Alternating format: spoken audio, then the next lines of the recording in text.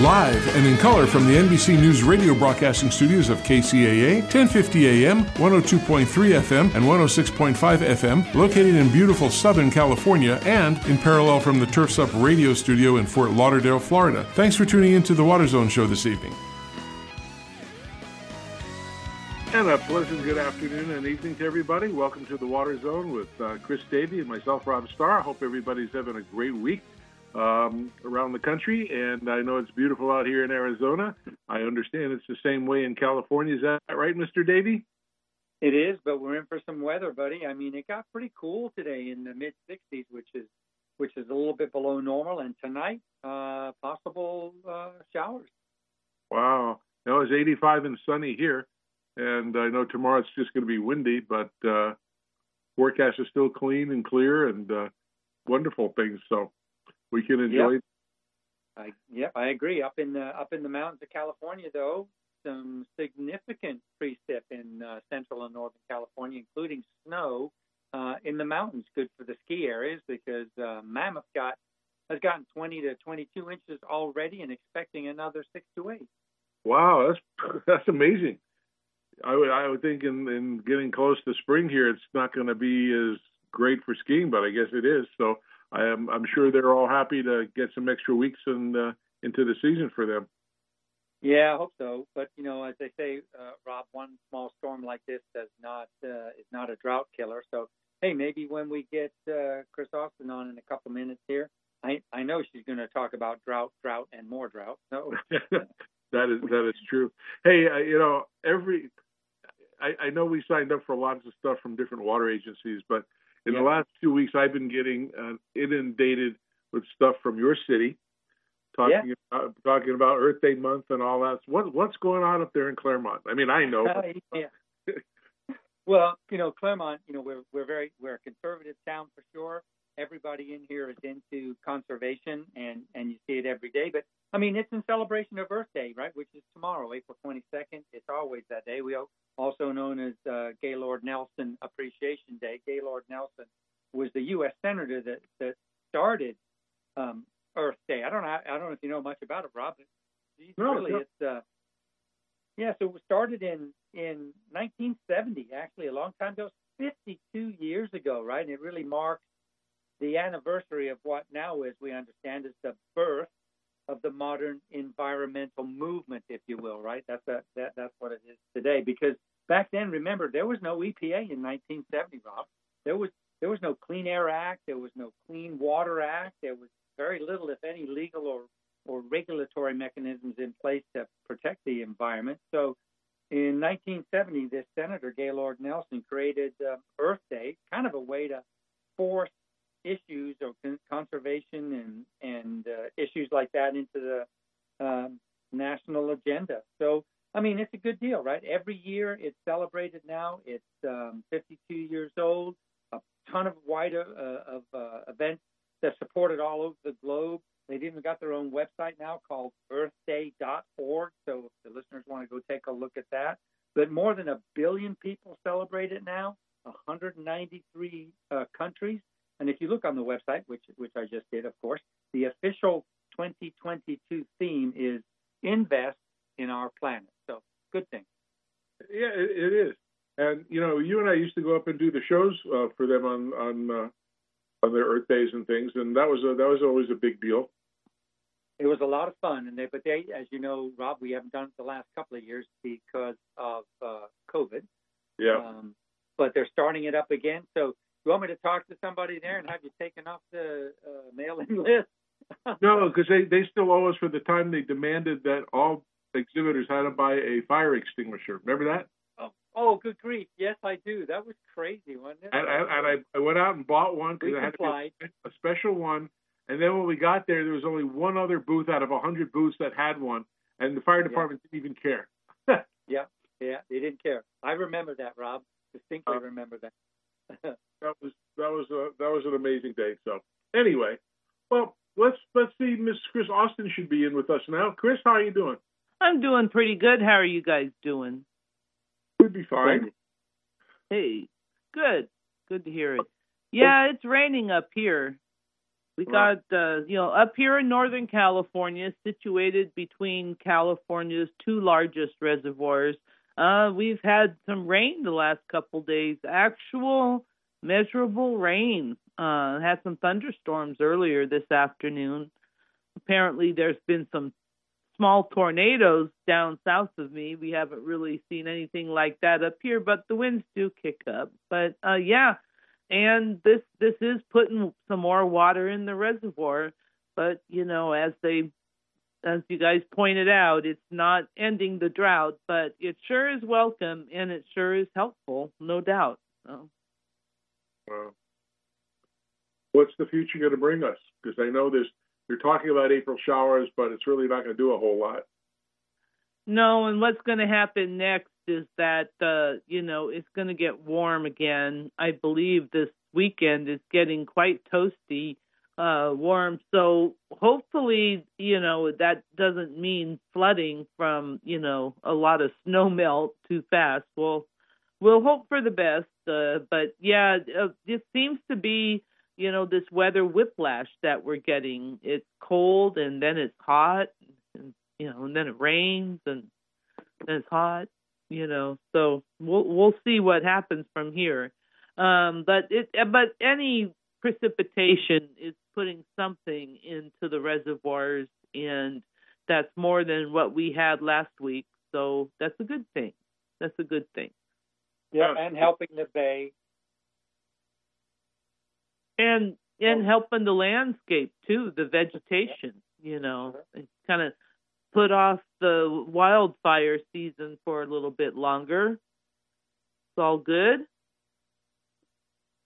Wow. There are a couple of strange things happened this week. I was reading on your blog, Chris. What was the strangest thing that happened?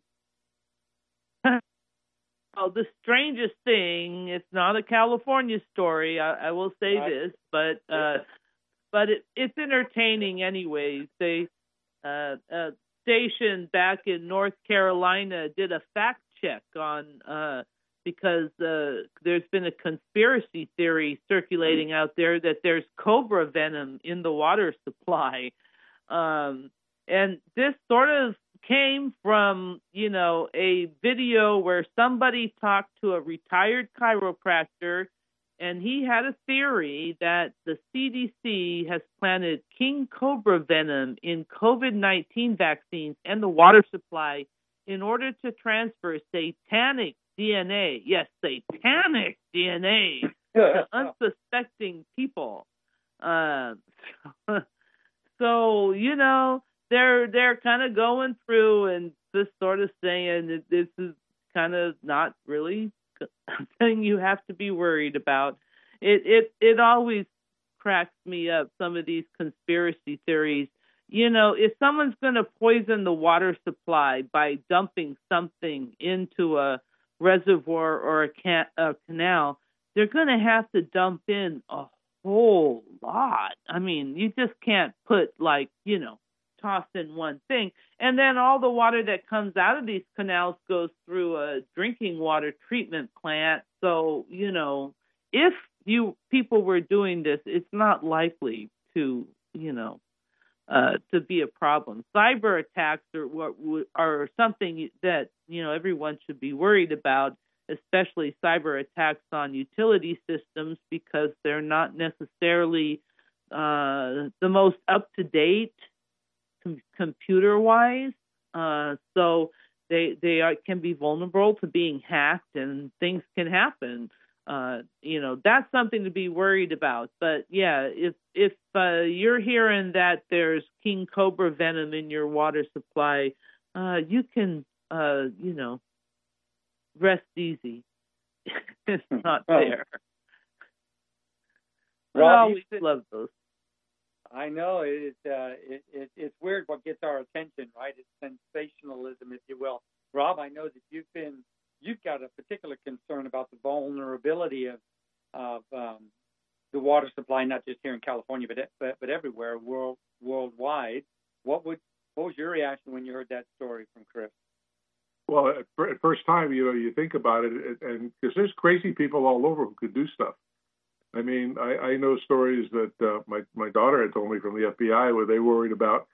I know the water agencies test their water and everything else, but you could take a small little battery-powered airplane, model airplane, fill some little test tubes with paraffin or whatever, and just dump it somewhere, and it's undetectable. I mean, you won't see the little plane flying over. It's not like a big gigantic, a real plane.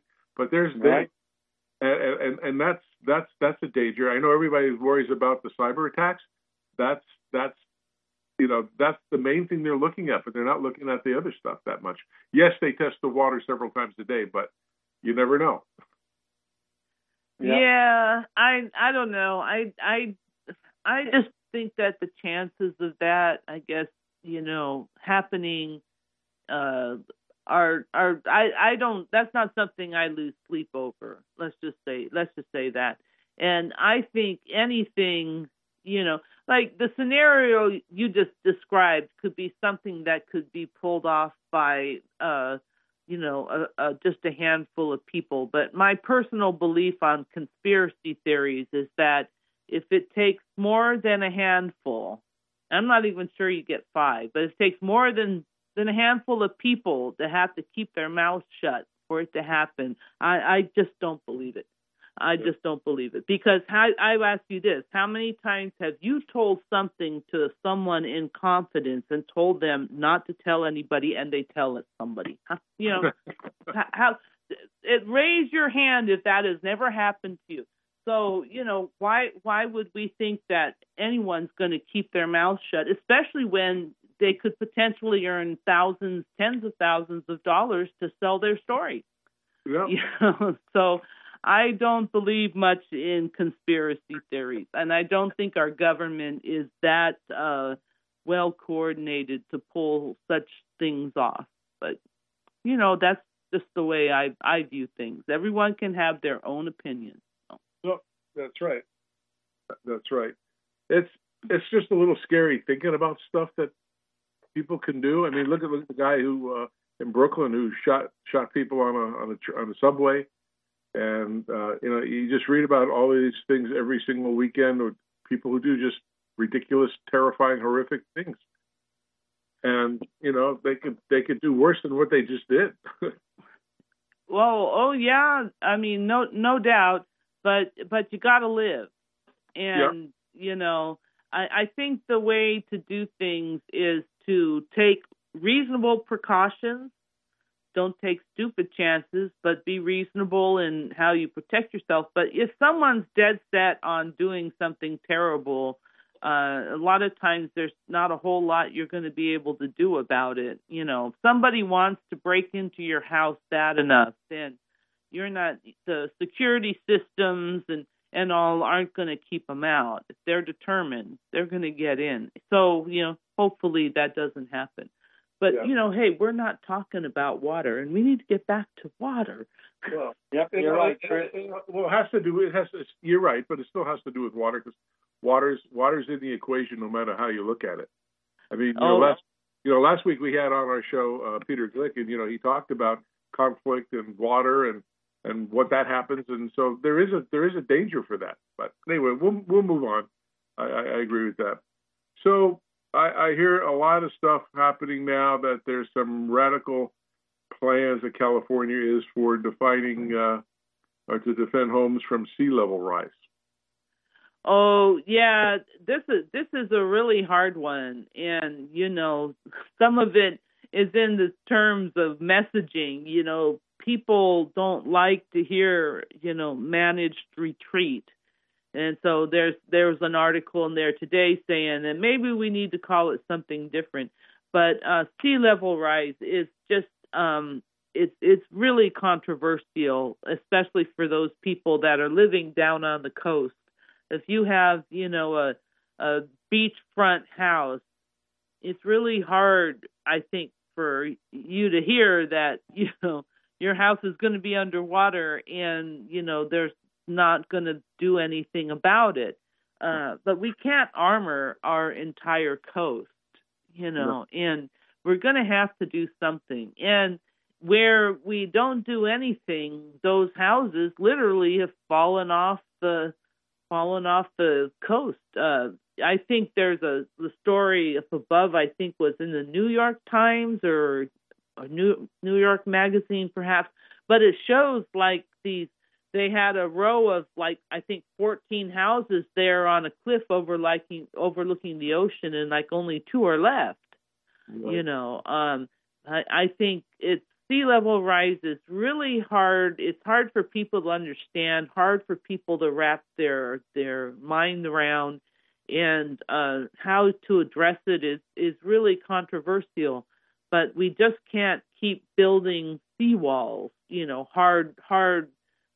hard walls to the ocean. There's a lot of work going on in the Bay Area where they're trying to figure out areas in which they can accommodate sea level rise, because the bay is connected to the ocean, and the bay has tides, and the tides are going to come up, and and land's going to be flooded. So they're working on figuring out how to build marshes, because marshes provide the habitat for the species that we care about.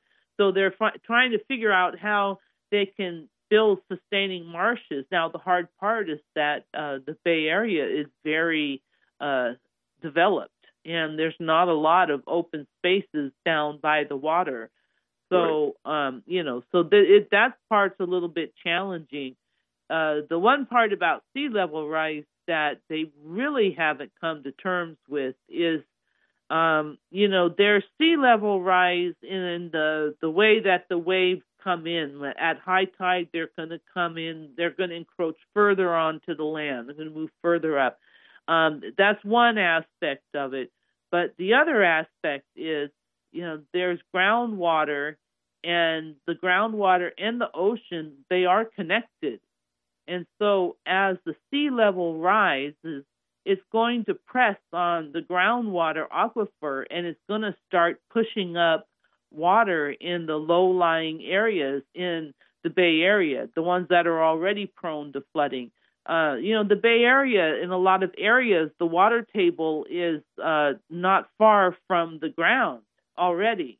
It's not water that's drinkable, so it's not being pumped for municipal water supply. The water there is, a lot of times there's contamination issues too, especially in the lower lying areas, because that's sort of where industry has been. And so the real concern is that the groundwater is going to start pushing up behind the levees and start destabilizing infrastructure, your overpasses, the utility vaults in the streets, and the swimming pools that will pop up. There's just a lot of the potential for a lot of things to happen is really quite significant. But how they're going to deal with that, I don't know. And no one has a plan. Now, I don't know what plan you could have for that, but there isn't one right now. So, it's going to be interesting to see how that all plays out. That's true. But, with all the dry weather forecast that's coming in for, it looks like there's going to be higher food prices and billions of dollars in farm losses coming up, not only for California, but pretty much all over the country. Yeah, there's just no water for the farmers this year. They almost all of them have been told, all of the farmers that have surface water rights, rights to water that is in the rivers and streams and the reservoirs, most of them have been told they're getting no water, zero. And the water that's in the reservoirs is, going to be going for health and safety purposes, to communities that need a water supply. And it'll be a basic amount that they will get, but it's only health and safety. They're not going to be irrigating farmland. And that's a big deal.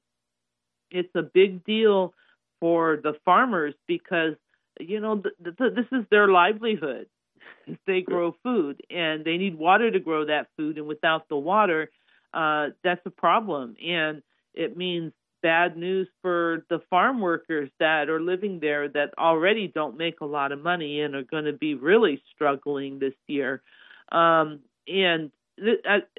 you know, the problem is there's just not enough water to go around, and we're going to have to start making adjustments. But these are very painful adjustments. This is not easy. Well, you also got, after the wildfire issues, all these scorched trees, they can disrupt all the different districts' water supplies, and that adding that to the drought is going to be even worse.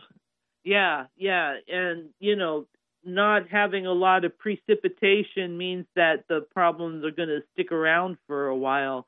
Although it's never good to have this stuff washing down the system, but there's a lot of ways about managing our forests that we just need to do better at. And it's really important to support the upper watershed. And this is something that we really need the taxpayers to be supportive of, because we need the state money to do this. And we do need to manage our upper watersheds better, because when all that stuff washes into the water and it goes down to the treatment plant, it increases the cost that people have to pay to get that water cleaned up. The most inexpensive way to deal with pollution is to prevent it from happening in the first place. Right. So if we can take better care of our upper watershed, meaning our forests and the forested landscapes here, then that's a win-win. And California has a budget. We have things planned for that. We'll see how that happens. But it's an important aspect of our water supply. Yeah, with everything going up in price and the drought, I mean, so we're in for it's not going to be a quick thing to fix. I mean, no, it's not. Long term right now, with everything going the way it's going, kind of scary, but. Yeah, and the farmers are they do an important job for us. They provide our food supply. It's why we can be here in our cities and go to the store and get what we need, is because there's people out there in the fields and they're doing what we need them to do. The problem is there's just not enough water to go around, and we're going to have to make some hard decisions, but we still need farmers in the state. We still need to have that production for us and for the nation. Yeah, and actually the world, because we ship a lot of stuff, like alfalfa goes to a lot of places in the Mideast from here. Almonds, things of that sort. Yeah. Now you're getting into the controversial stuff, because people say, "Oh, you're shipping alfalfa overseas. You're shipping water overseas." Well, that's a conversation for another day. Oh, absolutely. I wasn't trying to make it contentious, but. No, I know. I just had to point that out. No, you're absolutely correct. But it's people don't realize that, or a lot of people don't realize that, and it gets to be a big discussion. So, anything else worthwhile that's bothering you this week on water issues in California that we should all know about? Well, it just doesn't seem like the drought is taking hold in the public's consciousness very much. I've been actually surprised. The state has been, they have leaders going out and going to all these different places. They're in the Coachella Valley. We're in LA. They were in Sacramento, and it's hardly making the news. I really don't get the sense that the population is catching on. And this is only going to get worse. As a matter of fact, what's going to be in tomorrow's Daily Digest is how one of these municipal water districts in the Bay Area is going to have to really crack down, and with fines and strict restrictions on water use, because they just don't have the water. And right. It's going to be a tough summer. Yeah. Well, I got to be smart about how we use water. So, Well, Chris, thank you very much for joining us, as you always do. We do appreciate getting the latest and greatest news of what's happening in California. And for those listeners out there, you can go to mavensnotebook.com, become a subscriber, become a sponsor. It's a great way to get every single morning the latest in California water news that you don't hear on television or anyplace else, because Chris gets the scoop first. And we appreciate that. When she speaks, everybody listens. So we appreciate that. Chris, thank you very much for joining us, and we'll be with you next week as well. All right. Good night, everybody. Good evening.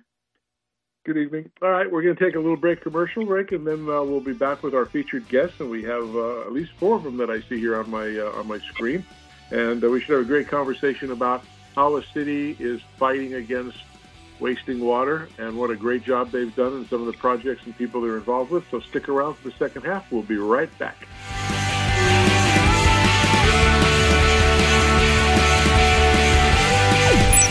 This is 1050 AM KCAA Loma Linda and 106.5 FM Yucaipa.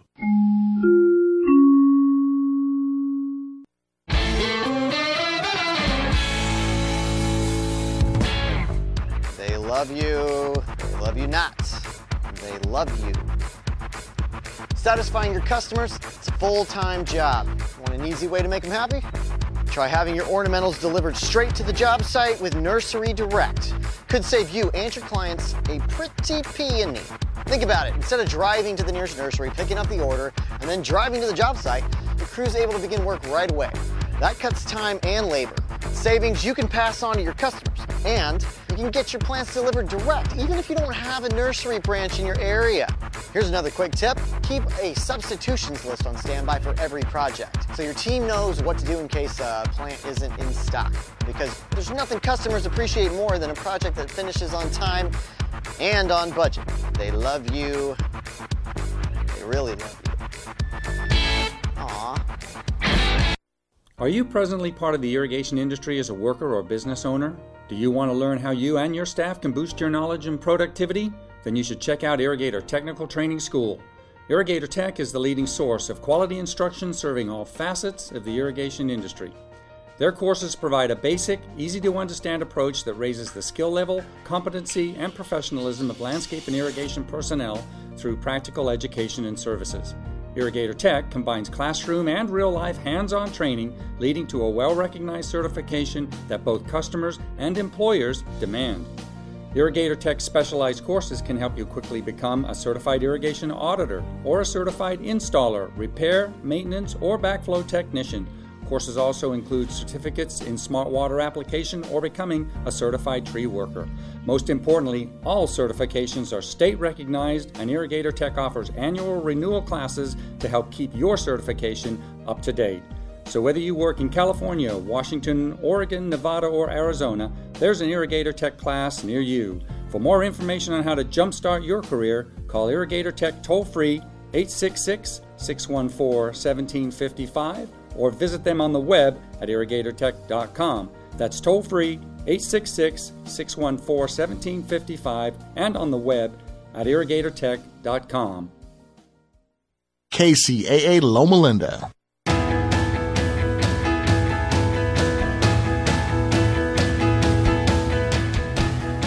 All right, so welcome back to the second half of the Water Zone Show. And if anybody has heard us in the commercial, we were live, and our guests are live. And I guess they didn't realize that as they were talking, but no problem. We got everybody here, I believe. And we have a myriad of illustrious guests for our shows. If somebody has their radio on in the background, if they can turn that down, if we're getting some feedback from that. And so we have people from Municipal Water District of Orange County, Ms. Tiffany Baca. We have Mr. Steve Creech, who is president of the Wyland Foundation. We have Mayor Tree-Taw, who's from the mayor of City of Westminster, California.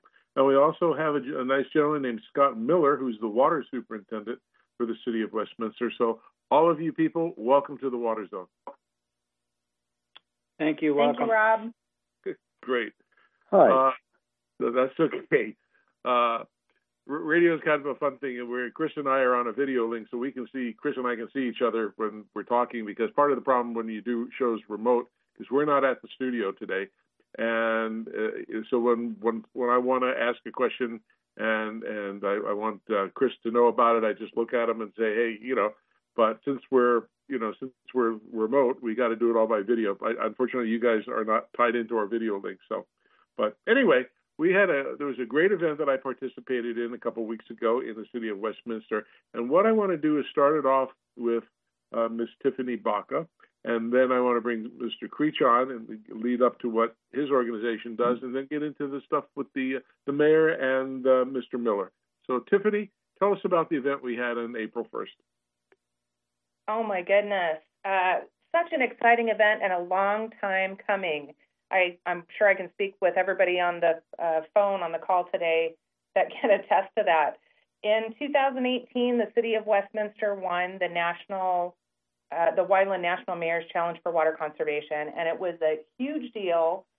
They collected over 9,500 pledges, and those pledges added up to save approximately 38 million gallons of water. Not only did they win the national challenge, but we began a partnership with the Wyland Foundation several years ago to offer Orange County residents a breakaway competition, right? They were having such success with the national challenge, and we truly are just such great partners. We really kind of brainstormed, how can we make this better? How can we get our Orange County residents and businesses to pay attention and participate? And so we developed this breakaway challenge, and in 2018, the award was a WaterWise Pocket Park, and it was up to 1,000 square feet. We've kind of grown with this pocket park a little bit with the help of the city and some others.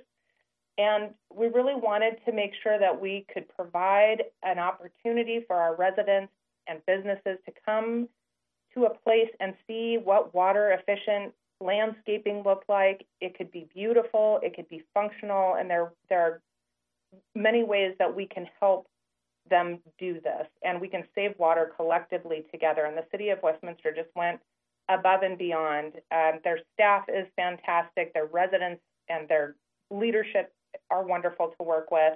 And so this groundbreaking event was held on April 1st. We were very lucky to have the Wyland Foundation launch their National Mayor's Challenge here in Orange County, and I believe it's the first time in 11 years.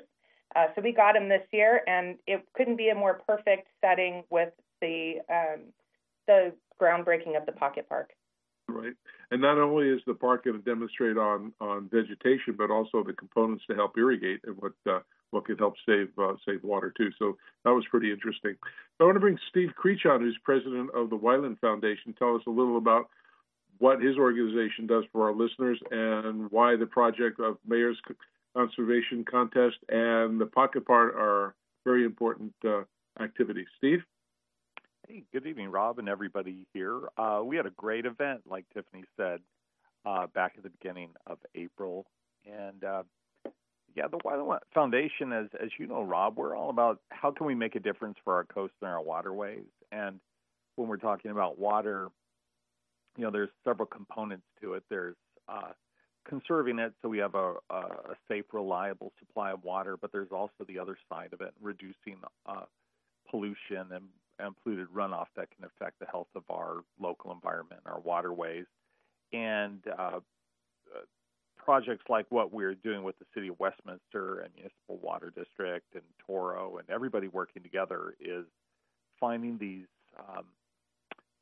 access points, I suppose, for people to not only not take water for granted, but to actively look for strategies, I guess, that they can use to reduce their waste and use water in a sustainable fashion. Because, frankly, we're dealing with growing populations in Southern California. I don't think we can deny that. And it's more of a challenge, like your last speaker or your last guest was saying. How do we activate people and get them interested in, responding to the drought? Well, I think we're dealing with a little bit of drought fatigue from the last go around, but that doesn't mean the drought is not here, and it's not something we have to deal with. So these types of programs and strategies, like the National Mayor's Challenge for Water Conservation, the work that Scott Miller is doing with the City of Westminster, and all of us, Tiffany and MODOC, everybody has got this singular mindset of how can we inspire people, how can we engage them, and how can we get them to not take water for granted and be a part of the conservation mindset that we all need here. Oh, absolutely. I want to introduce the mayor of City of Westminster, because his leadership helped along with Scott. We'll get to Scott right after that. So, Mayor Todd, welcome to the show.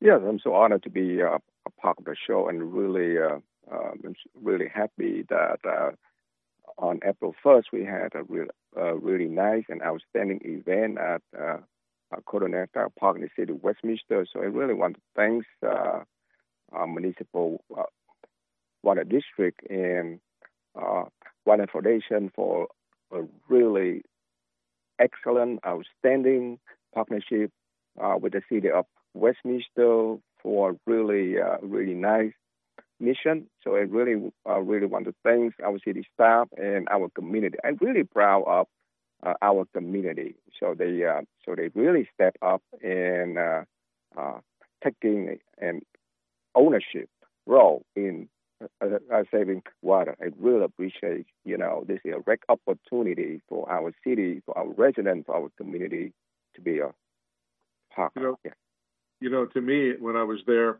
it felt like family, because everybody was all focused on doing the right thing and wanting to continue to do the right thing in the water, and that's part of your leadership and your city council to making this happen, and we do appreciate that a lot. But we have another gentleman, Scott Miller, who's the water superintendent. And Scott, you personally put a lot of your time and work and your staff.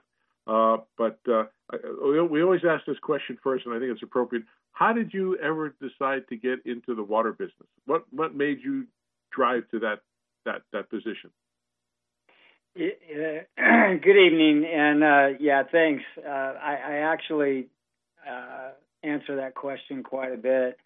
And everybody gets into different industries for different reasons. I used to run heavy equipment when I was younger and starting a family, and it's very economy driven, and I found myself not working very much and having responsibilities. So I started thinking about different things that I could do. And one thing that came to mind was everybody needs water all the time. It's a job that if I do my job well, there will always be a job for me. That's how it started. And a couple of years in, I realized that this is one of the coolest things that I could be doing, not just for, my security, but to give back to the community and to make a difference. I mean, my whole life, all I wanted to do was make a difference, and this has provided that outlet for me. Well, you have great leadership in what you do with you and your staff, and it's good. I want to bring Chris Davey in, our co-host. Chris, why don't you join in and have a way? Chris? Oh, guess we lost him. Chris, you there? Can you hear me, Rob? Oh, yeah, we can hear you now. Right here, buddy. Yeah, I got mixed up with everybody. I don't think we've had this many people on the Teams link before. It's kind of like a party. Hey, Rob, I remember the day you went down there to that Baca Park event, met those guys, because you left me stuck at work that day, and I wanted to come and join you. You remember that? I won't let you forget, buddy. So, okay. Tiffany, let me ask you a question, because you said 38 million gallons saved through the mayor's challenge, right? So I got a couple of listeners here on the the little write-in message board that we have. They're asking, where does that fall? Is that good? Is that bad? Better than last year? Worse? Do you have a sense of kind of where that falls, Tiffany? Oh my goodness, 38 million gallons of water is a lot of water. And this is just, let's be clear, this is just from the pledges that people pledged to save water, cutting their water use by turning off the water when they brush their teeth, being responsible with outdoor irrigation, fixing leaks, that sort of thing. But this park that we're building actually is going to save much, much more than that. And Scott has done the calculations on that. Scott, how much water is this park going to save? The turf that we're removing to replace with this conservation garden will be 23,000 gallons a year just for the 2,500 square feet that we're going to be replacing. Wow. And that's every year. Yeah, it's amazing. Not only is that water saved every year, but what I love about this idea is that we can have our residents. We've really decided early on, all of us, when you say we're a family, we've really grown to that. I really believe that. We're very collaborative. We all have a shared vision. And we came to the table right away saying we want to make sure that people can come to this park and do this at home, because it can't just stop here at the park. We've talked about drought. We talk about limited water supplies and population growth. This is one of the ways that we're doing our part to grow the conservation mindset that Steve was talking about, to ensure that people have the tools and the education that they need to do this properly at home. And Tiffany, when you're talking about 38 million gallons of water, I mean, why don't we put this in a way that people can visualize it? So it takes about 660,000 gallons of water to fill an Olympic-sized swimming pool. So you can do the math on that, and people can really see that, just by making small changes in their life, and whether they're doing something like swapping out the vegetation in their garden for something that's a little more climate friendly, fixing leaks, just being a little more conscious about their water conservation. You're talking about vast amounts of water that can be either used elsewhere, stored and saved, for serious drought conditions, and also it reduces stress on our infrastructure too when we're conserving water. So that's one way we look at it at the foundation. So we give people the Olympic swimming pool analogy, and then they can kind of understand the scale of what they're doing with those small changes that they're making. True. And we also always try and consider, what would a day without water look like to you? And we're not just talking about waking up and not having water to brush your teeth or take a shower, but it continues. That's, I heard earlier in the show, we're talking about fire prevention and hygiene and manufacturing and food production. I mean, you can't look around you and not see something that water hasn't impacted or affected or made possible. Mr. Mayor, do you think your constituents have a good grasp now on water use efficiency, and that they want to continue with that? They accept that. It's not like you're forcing them to do something they don't want to do, and the big government stepping down on the people. Do you think they're all participants? Well, when you hear the word conserve, people think a little harder than use water more efficiently. I mean, it's a nicer way to say it. But do you think the people, even though you guys won, do you see this as a good continuance going, that everybody's grasped the idea and they know it's the right thing to do? Yes, I have a good faith in our community in Westminster. So I believe, every member in a community, they continue to participate in the saving water program.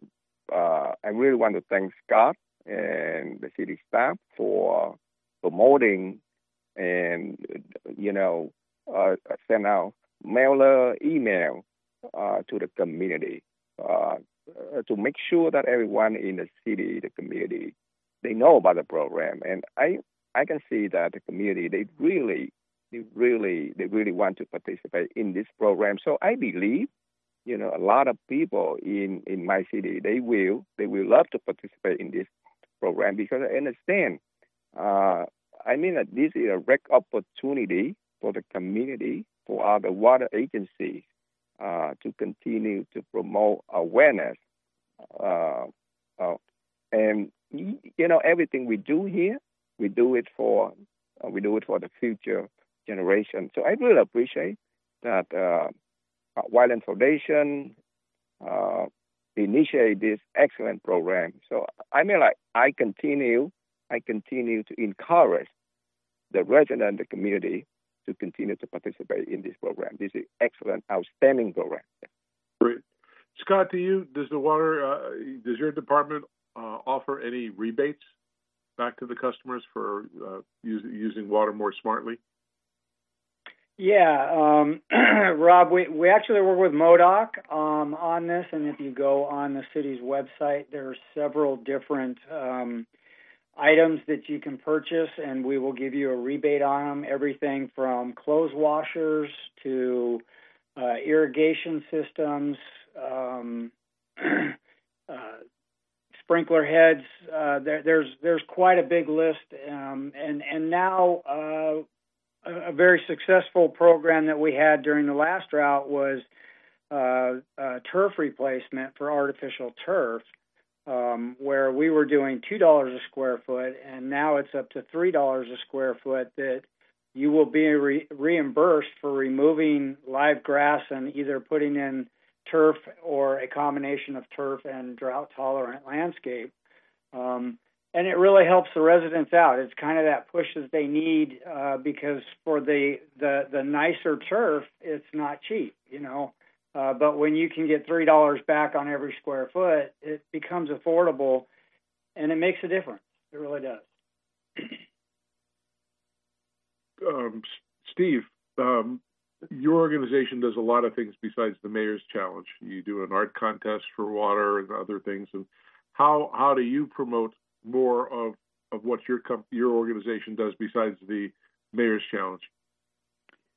Well, we have partnerships with KCAL, KCBS. Getting people's attention is probably one of the strengths of the Wyland Foundation.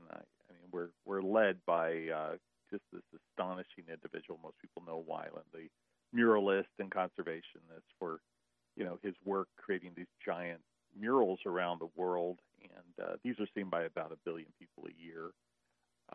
So we've always been on the creative side of engaging people. So we do that in all sorts of interesting ways. One of the ways a lot of people may or may not know is we've got a traveling clean water mobile learning experience, and it's a 1,000 square foot double expandable tractor trailer, but essentially it's a science museum on wheels. And we've had 1 million kids go through this exhibit, and it goes all across Southern California, all over the country, in fact. And it really cuts to the heart of what we can do as individuals, whether we're kids or adults, to protect the integrity of our watersheds and manage water more wisely.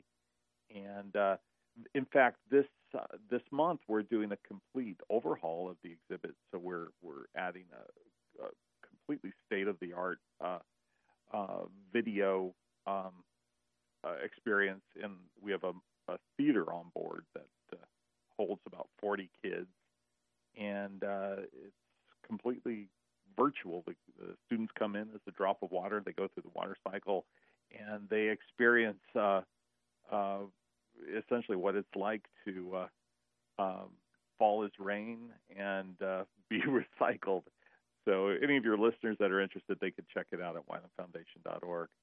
But that and the work that we're doing with MoDOC and the conservation parks, or the water-wise, water-efficient pocket parks, Mayor's Challenge, everything else. We're just looking for different ways to connect with people, because we know people have different interests. Not everybody is going to be interested in water per se, but through the combined efforts of all of us here, Toro's water efficiency efforts and MoDOC's outreach and education efforts, and certainly what Mayor Ta and Scott are doing over in Westminster. These are the kind of partnerships where you can really create leverage and affect and attract a lot of people, to these initiatives. So that's kind of how we do things. Steve, Chris here. So there's a couple of things popping up on the Water Zone message board here. A couple of people asking, is the mobile theater you've got just for kids? And I can say I've been on it 2 or 3 times, and it's not just for kids. I guess it's where it's targeted, but adults can learn a ton from that. Absolutely. It's for everybody. And what we're doing now with the new technology is it's virtually a a 240-degree surround experience. And what we're doing now is creating new modules. So we'll deal with different issues that could be related to drought, could be related to urban runoff. But that's the great thing about the type of work we do is, instead of it being all about a brick and mortar stationary, science museum, we go where the needs are and we can deal with the latest issues. So it's absolutely for everybody. We take it to festivals and rock concerts and everything. And people do find that once they're in it, they understand it. And the analogy I've always used in the past, Chris, is that understanding the impacts of water, and Tiffany kind of alluded to this. Understanding it's like peeling an onion, because you think you understand the basics of it, but when you start getting into all the how fundamental it is to our existence and our communities, it's very complex, and it cuts into issues of like economics and science and biodiversity, and it's really the ultimate cross-cutting curriculum, right, Tiff? Yeah, you're absolutely right. I mean, the bottom line is ensuring that we understand what our impact is, because we have one shot here. There's no planet B. We're not flying there tomorrow. So when we understand how we can make choices today that can save our resources for all that we need for life. I mean, the bottom line is water is life, right? If we can do that and be aware of that, then we're going to have a long, healthy future. If we can't do that, we're in trouble. Yeah, that's true. On Scott, does your organization do training with the public at all about water education?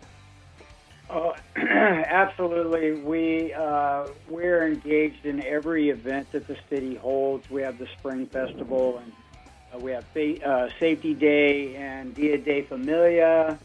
Anything that the city does, we're actively engaged in. In the last drought, we actually held several town hall meetings with the communities. We got the neighborhood watch groups involved. So we started getting a lot of traction on that. And Steve hit the nail on the head. It's finding what people have a passion for. It's engaging in what piques their interest. Once you have the audience's attention, then you can go through and educate them on things that maybe they never thought of.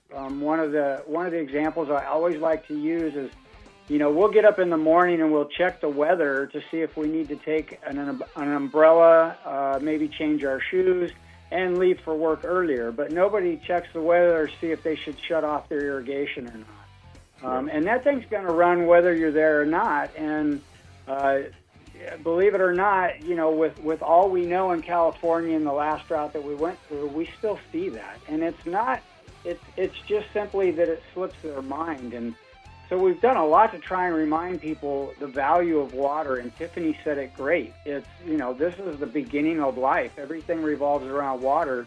And until you don't have it, you don't realize you don't realize how important in your life it is. Absolutely. So it's a constant battle. Yeah. Well, we got about 20 seconds left because we have to move away for the NBC News Hour. But we'd like to thank Mayor Ta. Thank you very much for the City of Westminster. Scott Miller, Water Superintendent, City of Westminster. Tiffany Baca from MODOC, and Mr. Steve, my good friend from over at the Wyland Foundation, Steve Creech. He's a great guy. So thank you very much, everybody. I appreciate it, and we love working with you guys, and want to make that Pocket Park something very proud in Orange County. So thank you guys very much for joining us. And the most important thing that Chris and I tell our listeners every single week is please help to keep our planet blue. Thanks, everybody. Blue. Good night, everybody. Good night. Bye. Thank you. Bye, guys. Thank you. Bye-bye.